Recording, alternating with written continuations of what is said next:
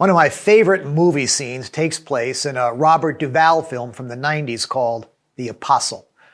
Duvall plays a Southern Pentecostal holiness preacher named Sonny, who's gotten himself in a heap of trouble.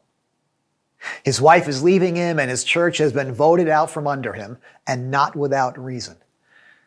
But he's not prepared to give up on his faith or his calling.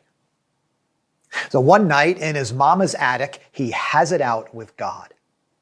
Pacing the floor in a sweaty t-shirt, he talks to God, shouts at God, actually.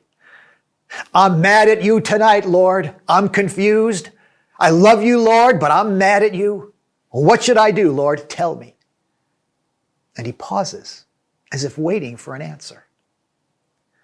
I know I'm a sinner, but I'm your servant. What should I do? I always call you Jesus. You always call me Sonny. Now, what should I do, Jesus? And again, he pauses, ear cocked heavenward. But the only sound to be heard is a dog barking in the distance. Now, things actually get worse from there, and Sonny ends up on the run, running from the law, but not running from the Lord. In fact, at every turn or fork in the road, he asks Jesus to guide him, to show him what to do, where to go. He steps off a bus in nowhere, Louisiana, and asks the Lord, should I go to the left or should I go to the right? Whithersoever thou leads me, I will follow. Now, full disclosure, the film has some rough stretches, so watch at your own discretion. But it vividly portrays one of the central features of the Christian faith. The idea that we can have a personal relationship with God. Christianity, as we understand it, is not adherence to a creed or a code of conduct or a set of rituals. It's not a religion, we like to say. It's a relationship. But what do we mean by that exactly? Are we really on a first-name basis with God like Sonny and Jesus? Are we allowed to talk to God that brazenly? To give him an earful and expect an answer? Should we be asking God if we should turn to the right or the left when we get off a bus? Does God even care? In our former church, there was a man named Ed who really struggled with this idea. He was an engineer by profession, very bright, a Navy man. His wife was a believer, and he came to church with her regularly. By his own profession, he believed in God, enjoyed studying the Bible. He liked the church, even volunteered. But one thing kept him from making a wholehearted commitment to Christ. He just couldn't buy the idea of a personal relationship with God. It drove him crazy when people used that expression, or when they reported that God had spoken to them, or that God had intervened in some trivial situation at work. Where do we get off thinking that God wants a personal relationship with us, he would say. And how is such a thing even possible? Where do we get this idea of a personal relationship with God? Does the Bible really teach it? Or is it just wishful thinking? A figment of our privatized, Americanized imagination? And if it is a real thing, how do I know if I have it? And what's prayer got to do with it? Well, these are the questions we're going to go after as we continue our journey through the biblical book of Exodus, a series we're calling Scenes from a With God Life. Now, that phrase, a with God life, is just another way of describing a personal relationship with God. So let's drop in once again on Moses and the people of Israel as they make their way out of Egypt through the wilderness and on to the promised land. Now, it's turning into a long and winding road, but we're going to focus on one scene today described in Exodus chapter 33, verses 7 through 23. Now, we'll take it in a few sections, but we'll begin with verses 7 through 11. Now, Moses used to take a tent and pitch it outside the camp some distance away, calling it the tent of meeting. Anyone inquiring of the Lord would go to the tent of meeting outside the camp. And whenever Moses went out to the tent, all the people rose and stood at the entrances to their tents, watching Moses until he entered the tent. As Moses went into the tent, the pillar of cloud would come down and stay at the entrance while the Lord spoke with Moses. The Lord would speak to Moses face to face as one speaks to a friend. Well, at this point in their journey, the people are on the other side of Mount Sinai. They've received the Ten Commandments, and they've just begun their wandering journey toward the Promised Land.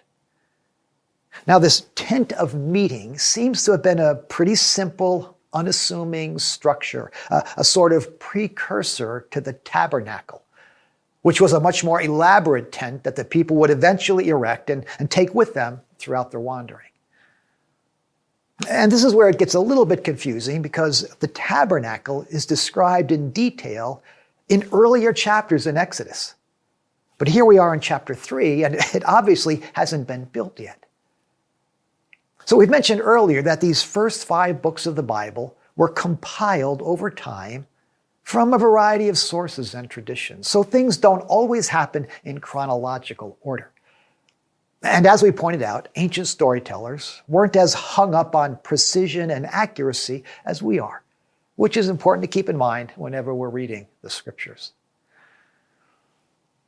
So this tent of meeting was a primitive tabernacle where God would make himself available to his people.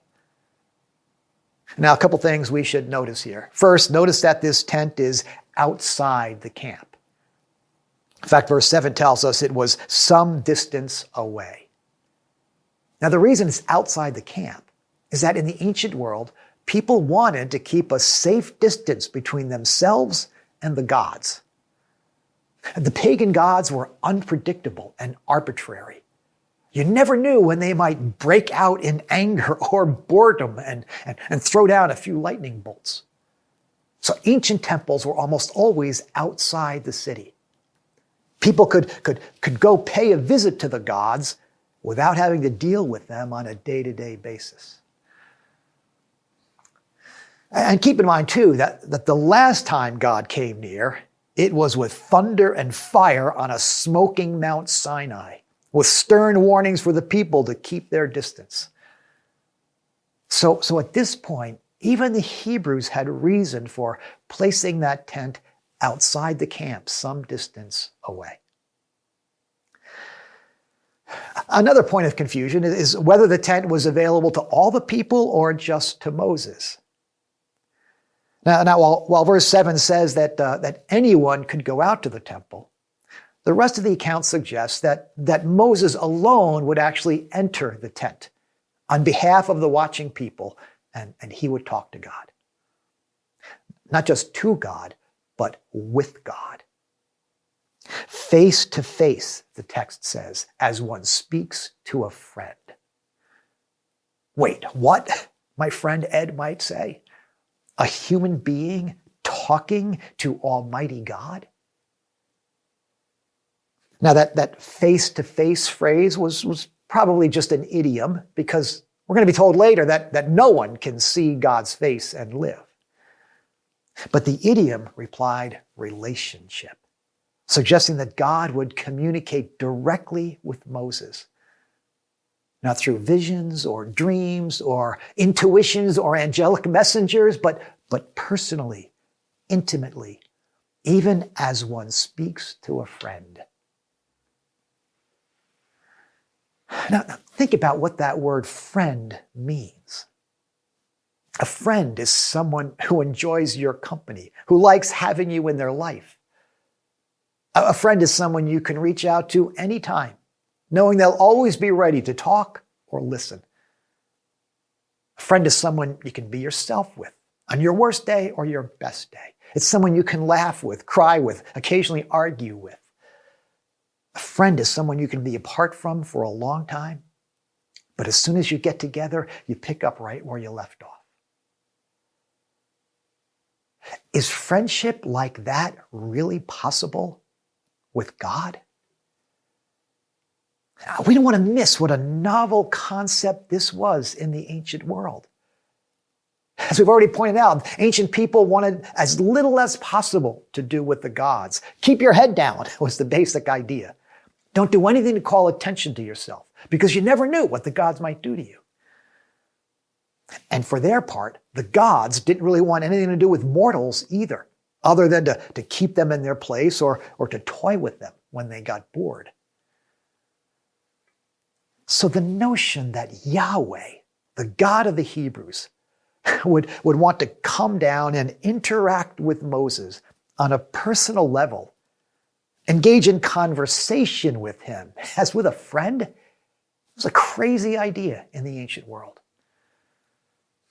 And it's still a crazy idea. Not just for skeptics like Ed, but even for many religious people. Several years ago, Karen and I went on an interfaith clergy trip to the Holy Land. So there were a variety of Christian and non-Christian faith traditions represented in the group. Now, it was our first trip to the Holy Land, so seeing all those sacred sites was obviously a fascinating experience. But almost as fascinating were the conversations we had on the bus with those spiritual leaders. I remember talking with a leader from a different tradition, a man who was very obviously devoted to prayer, maybe more devoted than I was on a certain level. But when I asked him about it, it became very clear that for him, prayer was not a conversation with God at all. I can still hear his words. There's nothing personal about it. When I asked him why he prayed then, he explained it was simply to remind himself of what he and his people have always believed. Certainly not because there was anyone listening. This idea that you can actually talk to God, not just to God, but with God, was and is a distinctive feature of biblical faith.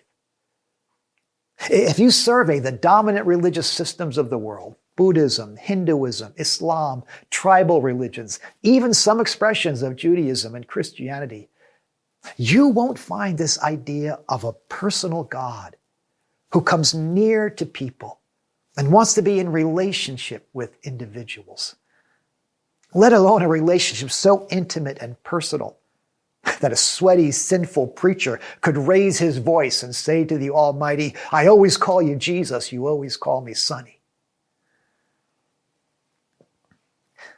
But Moses is just one of many characters we meet in the scripture, men and women, Old Testament and New, who enter into conversation with God.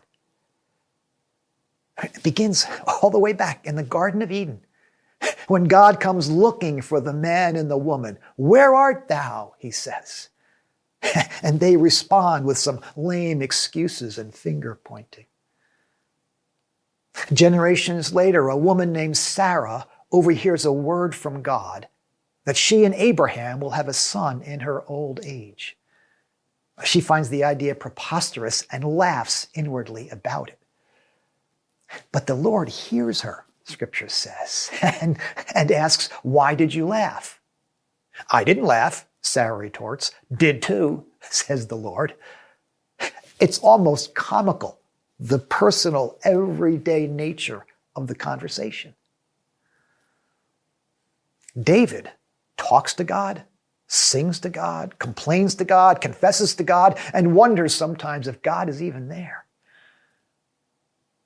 A young virgin is told that she's going to have a child. So she asks the obvious question, how will this be? Jesus talks to his Father on a regular basis and tells his followers to do likewise. Go into your room, he says, and close the door and talk to your Father who is unseen. And the Apostle Paul prays in just about every letter he writes. And he invites us to do the same. In everything, by prayer and petition, with thanksgiving, present your requests to God.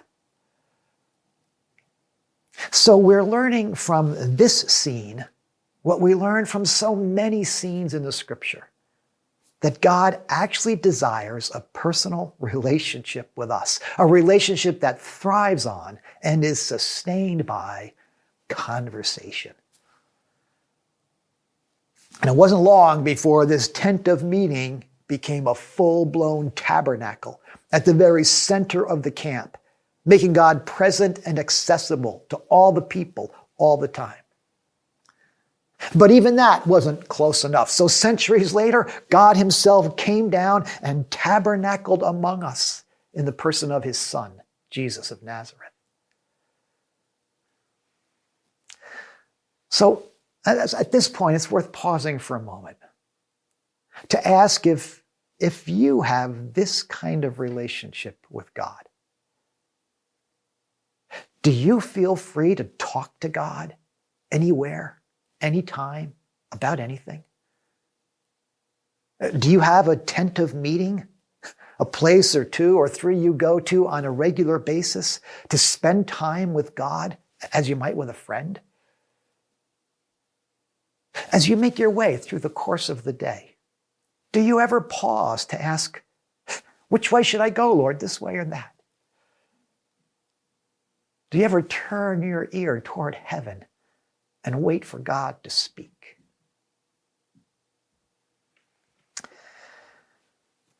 It's a remarkable scene we have here. Moses and God sitting under a tent, talking face to face, like a couple of bros on a camping trip. What did they talk about? What was the nature of their interaction? In the following verses, we get to sit outside the tent and listen in on their conversation. We'll pick it up at verse 7. Moses said to the Lord, "You have been telling me, lead these people, but you have not let me know whom you will send with me. You have said, I know you by name, and you have found favor with me. If you are pleased with me, teach me your ways so that I may know you and continue to find favor with you. Remember that this nation is your people." Now, the first thing that strikes me about this conversation is how honest it is. I mean, this isn't, now I lay me down to sleep, or please bless the missionaries. This prayer is, Lord, I don't get it. Moses is frustrated and confused. You're asking a lot of me, Lord, but you haven't told me exactly what's going on and what I can count on from you. It's not quite like Sonny shouting at the Almighty, but it's coming straight from Moses' heart. He's being honest with himself and with God. Now, we need a little bit of a background here. This conversation takes place not long after the ugly incident with the golden calf.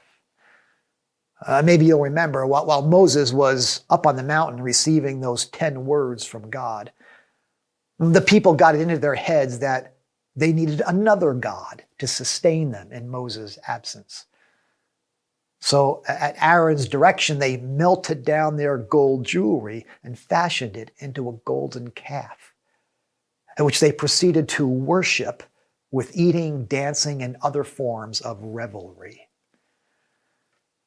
Well, God was so angry with them at that point. He told Moses he was done with them. They could go on up to the promised land if they wanted, but he wasn't going with them.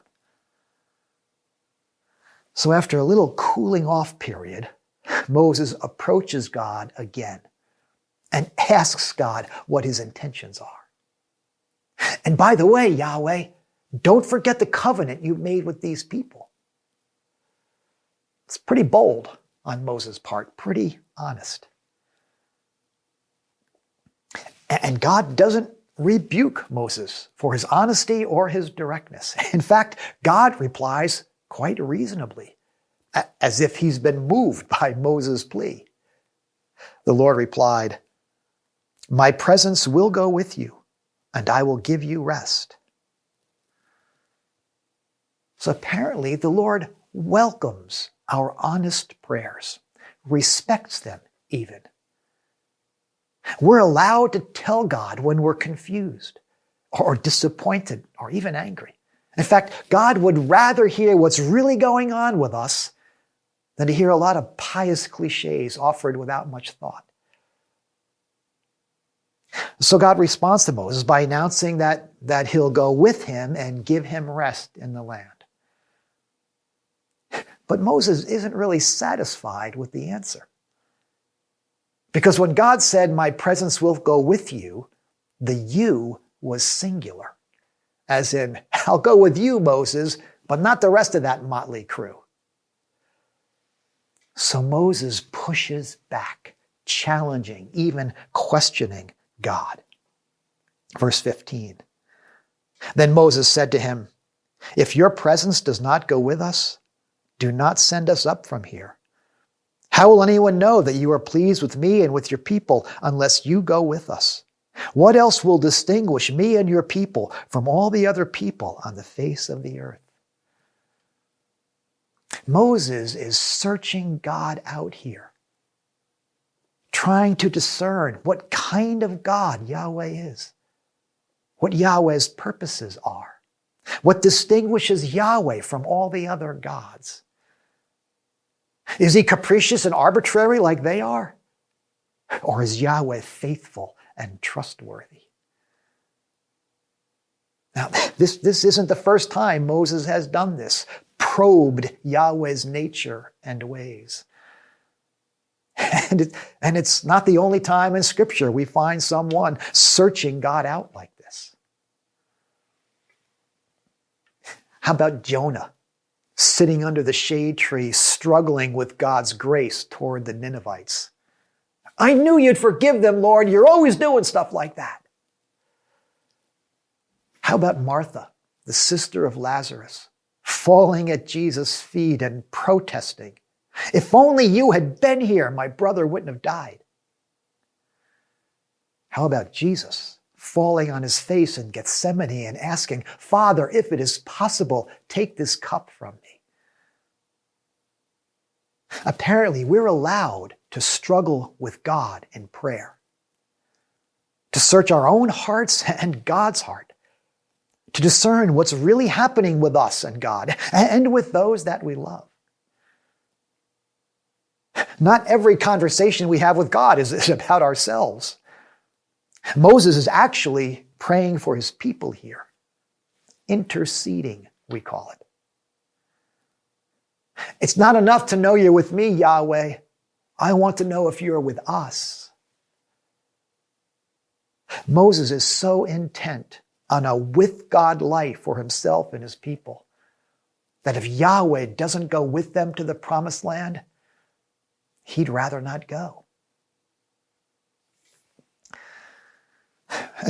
And by the way, this is one of the things that spiritual leaders do. They intercede for people in prayer. They bring them before the throne of God and invite God to be present and active in their lives. You might like to know that every Sunday afternoon, some of our elders gather by Zoom to pray for the congregation. In fact, we just finished praying name by name through the entire church membership, bringing some 1,800 of you before the Lord in prayer. And this past Monday in our staff chapel, we spent our entire time praying through the various ministries and events of the church, one by one. It's what parents do for their children and grandchildren. It's what small group members do for one another. It's what believers in one part of the world do for their brothers and sisters in another part of the world. We intercede for one another. And often those prayers are searching kinds of prayers. What are you up to, Lord, in this person's life? How will you bring something good out of this trial or tragedy? What part might you have me play in this story? Searching prayers. Well, once again, Yahweh honors Moses' honest and searching prayer. And the Lord said to Moses, "I will do the very thing you have asked, because I am pleased with you and know you by name." In other words, I hear you, Moses, and I want what you want, to be with you and with my people. I'm so glad we had this conversation, Moses, and got this all straightened out. But Moses isn't done yet. He wants more. Verse 18, then Moses said, show me your glory. After all they've been through together, all that he has seen God do, Moses still wants more. More knowledge of God, more presence with God for himself and his people. And the truth is, this has been Moses' prayer from the very beginning. From that very first conversation when he said to whoever was speaking to him from the burning bush, tell me your name.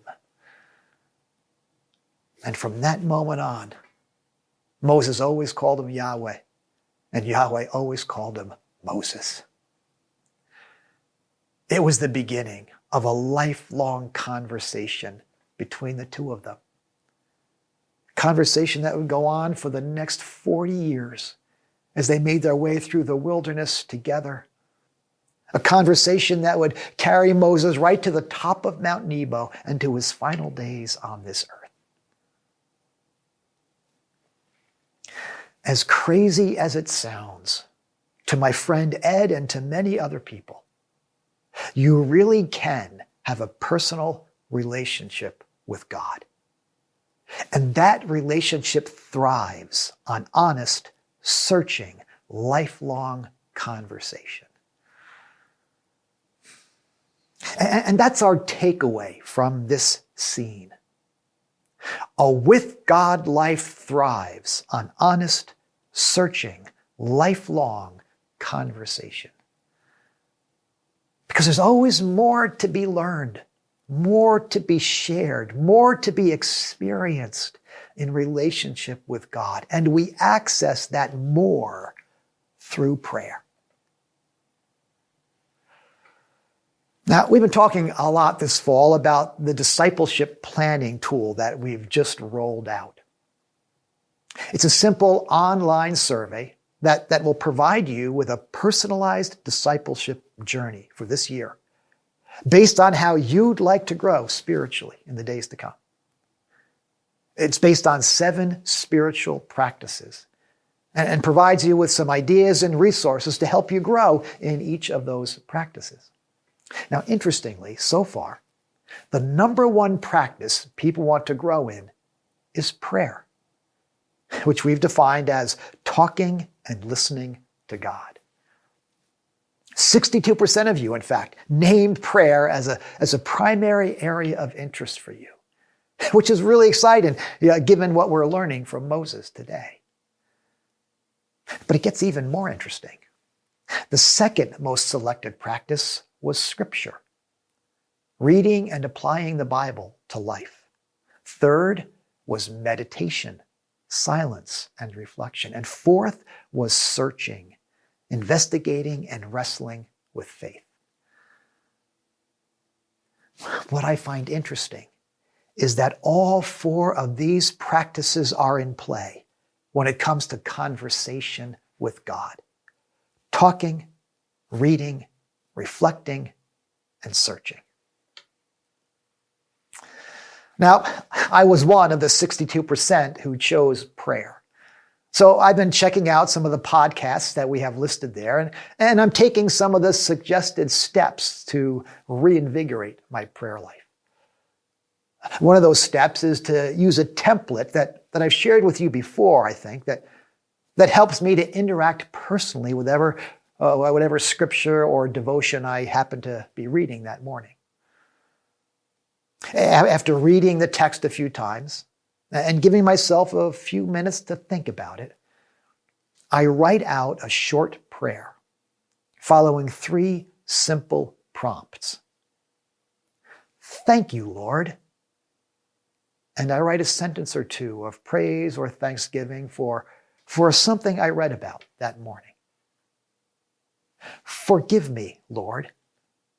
And I write a sentence or 2 confessing some struggle or failure in regard to whatever I read. And then help me, Lord, asking God for strength or guidance to put into practice something I read about that day. Thank you, Lord. Forgive me, Lord, and help me, Lord. Now, I'm not typically pacing the floor and hollering at heaven. Usually I'm just sitting on the couch, putting my thoughts into words, writing them in my prayer journal. But it's helping me to begin each day with an honest and sometimes searching conversation with God. So let me encourage you to check out that discipleship planning tool if you haven't done it yet. And then take advantage of some of the resources that we've provided for you there. You can find it all at grace.org/thejourney. Well, we're going to put this into practice in just a moment as we close. But before we do, let me come back to the question we raised at the beginning of the message. Where do we get this idea of a personal relationship with God? And how is such a thing even possible? As we learned this morning, we get the idea straight from Scripture, where from beginning to end we find scenes like this one. A man or a woman talking to God face to face as one would speak to a friend. And it's a relationship that's made possible through faith in Jesus Christ, whose life, death, and resurrection turns us from enemies of God into friends. A God who promises to be with us all the days of our lives. If you have not yet discovered this kind of relationship with God, we'd love to tell you more about it. You can join us for the Alpha course online or in person on Thursday evenings this fall, or reach out to me personally, brian@grace.org. But as we close, let's practice that simple 3-part prayer I mentioned a moment ago.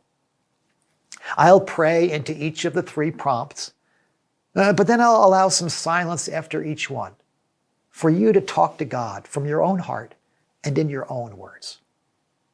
Let's pray. Thank you, Lord, for the freedom to talk to you honestly and personally about whatever is on our hearts today.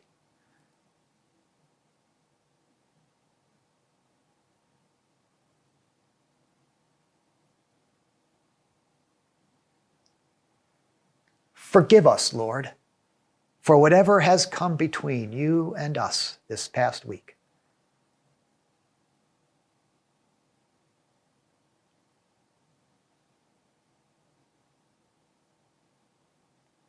Help us, Lord, to take whatever step you might be inviting us into as we journey with you.